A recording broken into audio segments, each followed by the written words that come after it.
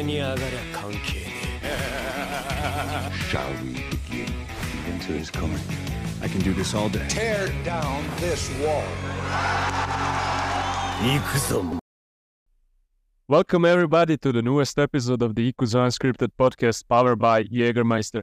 Today we'll have a sit-down with Ya Boy. From the line of scrimmage on NFL pitches, he went to become one of those hard-to-kill fighters in the octagon, proven by his 15 wins in professional fights, with unmatched endurance, work ethic and competitive heart, and with history in both 185 and 205. It's as he says, until he gets wise, anybody, anywhere, anytime, and any weight. Eryk Anders. Eryk, are you ready to dive deep into genuine, uncensored, and unscripted talk with us today? Man, let's get it. That's an awesome introduction. Thank you. Well, I tried my best. Not as good as Bruce Buffer, I suppose, but no competition there. But yeah, Eryk, you were born on a U.S. Air Force base in the Philippines, and some may say you were destined to be a fighter, but before entering the cage, you were a football player. So why did you transition from American football to MMA? To be honest, I wasn't good enough to play in the NFL, and I didn't make it. So I was still young, so I had that competitive drive, and just wanted to be a professional athlete my whole life. So, but to be honest, before I even thought about fighting for real, I just wanted to blow off some steam and work out. And I'm not really a weightlifting guy. I lift, but it's not my favorite thing to do. So I started with jiu-jitsu. I wrestled a little bit in high school. I knew that jiu-jitsu was very similar to wrestling, so started with that, and then just kind of evolved to MMA. Well, you described being a martial artist as a humbling experience, but do you sometimes miss days of your college football glory, especially after a day of hard-hitting night in the octagon? I'm much more for MMA over my football. So football was cool and I thought I loved it. So I found MMA, and then that's it's my true love and passion. Football. I wanted to fight when I was a kid. My mom didn't want me to, get hurt, get brain damage and all those other stigmas that went with MMA or boxing. I wanted to box because MMA wasn't even a thing for real back then. So football was it for me. And I just I thought I liked it. But, as I got older and thought about it, I really just played because my friends played football, the girls like football players. And, things like that. And then I realized I was kind of good and I could go to school and, this, that, and a third. So I just kind of stuck with it a little bit. Yeah, but football is a dangerous sport as well. If you look at it from this perspective, I'm a European, so we don't follow it very much. But from what I've heard, concussions, CT as well, injuries, it's dangerous about as MMA in some sense. Yes, yeah, absolutely. But nobody knew about that stuff back then. So that stuff, that research and stuff didn't start coming out till towards the end of my football career. So, unfortunately for me, I got to play with all without any the safety protocols and stuff. Yeah. But as far as the MMA goes, now that you mentioned safety, there's been a lot of talk lately about constructions of MMA. I think we hear a lot about judging. We hear a lot about the rule set, some this and that. Do you think, for example, judging, because there have been some bad decisions lately, for example, the recent one with Kai Kara France, do you think there is a way maybe that judging could be, let's just say, fixed, but could be held more accountable, or is there a way to make it better in some sense? Yeah, I think the judges should have to explain why they scored the fight that way. I think that there should be a course, there should be a standard. There is no standard. It's all opinion based. Well, if I don't understand that, this dude is being held on the ground and, he's not doing anything. The guy, he may not be doing damage, but at the same time, he's controlling the fight. then how can you judge a fight? How can you penalize the dude who's doing all the work and not the guy who's being held down? Get up, or whatever. So I think that there should be like a class or something that they take, or something like that, just so that it's consistent. Right now, I think the biggest thing is there is no consistency in MMA right now. That leads me to one of your classics when you had a match in Brazil when you faced Machida, and that's one of the matches that had controversial decision by judges. So did you held a grudge against somebody, or you just wanted to see who's next in the line back then? Like against the fighter? No, against the judges. Yeah. That's half my money. These judges, they have no penalty. They still get paid their full check. Fighters, if they lose the fight, they're only getting half their money. So what if I told you that, based on somebody else's opinion, it could cost you half your check? You'd want them to get it right too. Oh yeah. Oh yeah. I mean, on that note, now that you mentioned Machida, obviously you fought in front of some hostile crowds. Obviously, recently you were in front of Canadian crowd, which I think was pretty nice. But Brazilian crowd is a little bit more hostile. Is that something that you find difficult, like for example against Machida or Santos, to be home opposition, or is it when you enter the octagon, it's just business? It's just business, it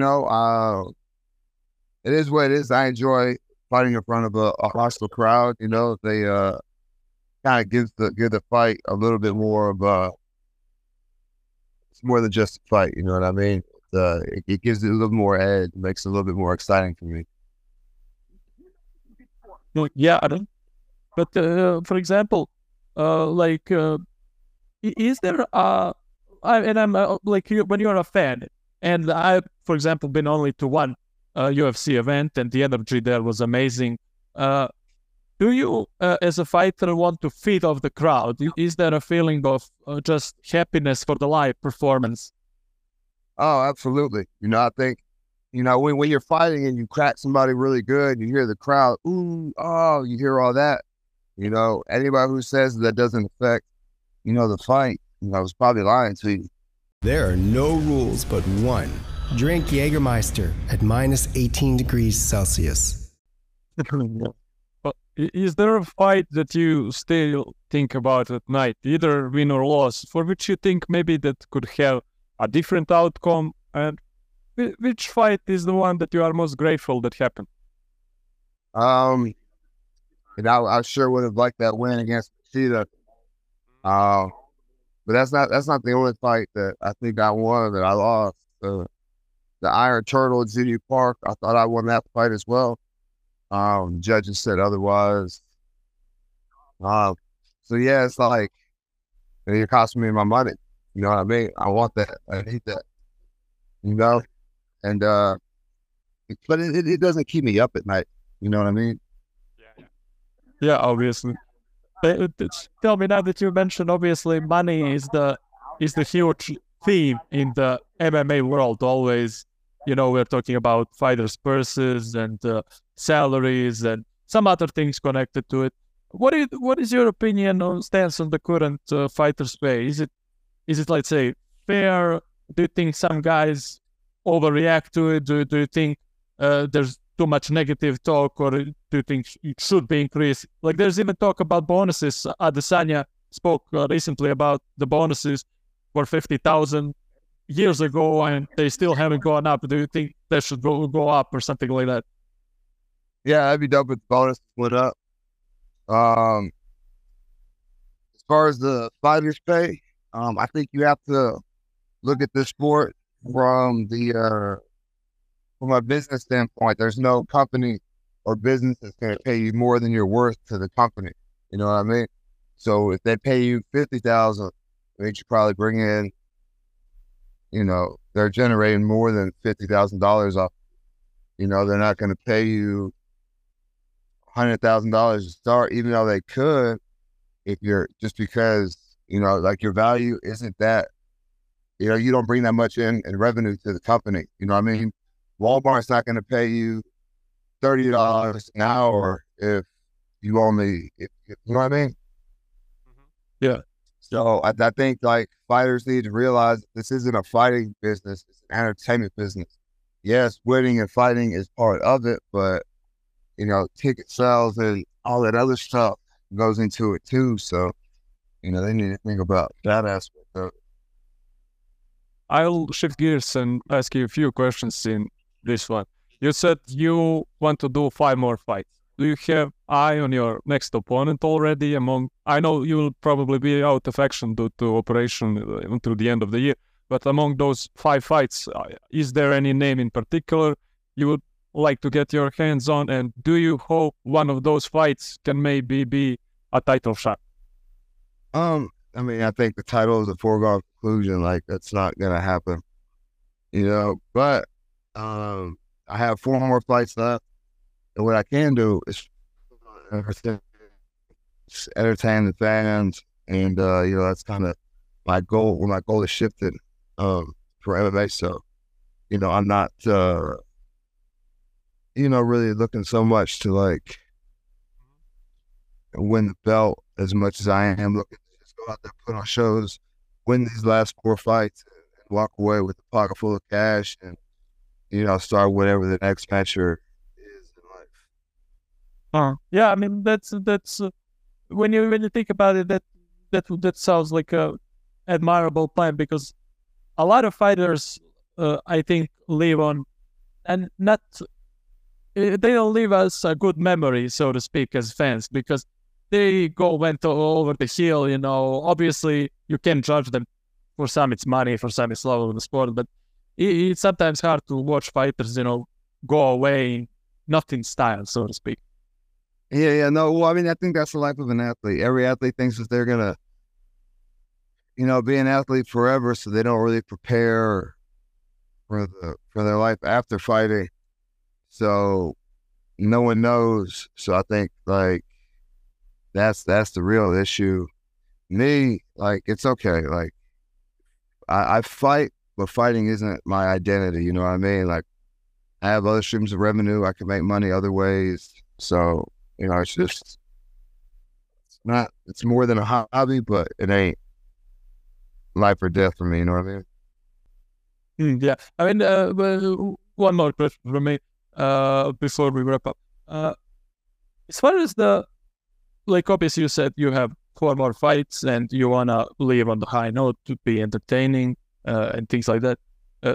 Tell me, just as an MMA fighter, is because we had Ken Shamrock on, and I wanted to see if this also correlates with other fighters. He said that when he went into a camp for 3 months, 2 months, whatever, whether he won or lost, he felt disappointed after, because all his life for the last 1, 2, 3 months has been concentrated on that day, that fight.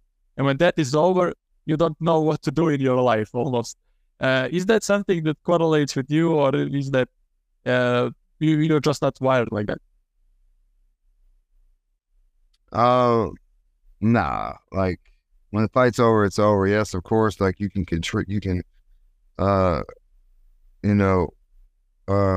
what do you call it, critique, and you should be your biggest critic, but yeah, I'm not it's not a big deal for me. Like I told you, it's not like for death. You know what I mean? All right. And before we wrap up, we have a little tradition where we translate a quote from Montenegrin language to English, and Luka prepared one quote for this episode. Okay, the quote is from our esteemed boxer Miodrag Peronovic, who was a silver medalist in Moscow in 1980, and on our language he said, boks je često kao i život, prije svega stvar duha, snage ličnosti karaktera. Za početak treba imati veliku želju, biti uporan, hrabar, vjerovati i uspjeh će doći. And on English it would say, boxing or fighting, often like life, is primarily a matter of spirit, strength, of personality, character. Eryk, thank you for this opportunity. I hope we will maybe have a chance to go on distance maybe in the future. Yes. Yes, I would love to. That's an awesome quote. And, you know, obviously it was written by a silver medalist, like he knows what he's talking about a little bit. So thank you guys for having me. I appreciate it. And let's schedule another time we can go more in depth. We stay genuine, uncensored and unscripted, and we always will, as we have to order our usual. Share us and subscribe us, and stay tuned until the next Wednesday. Ikuzo!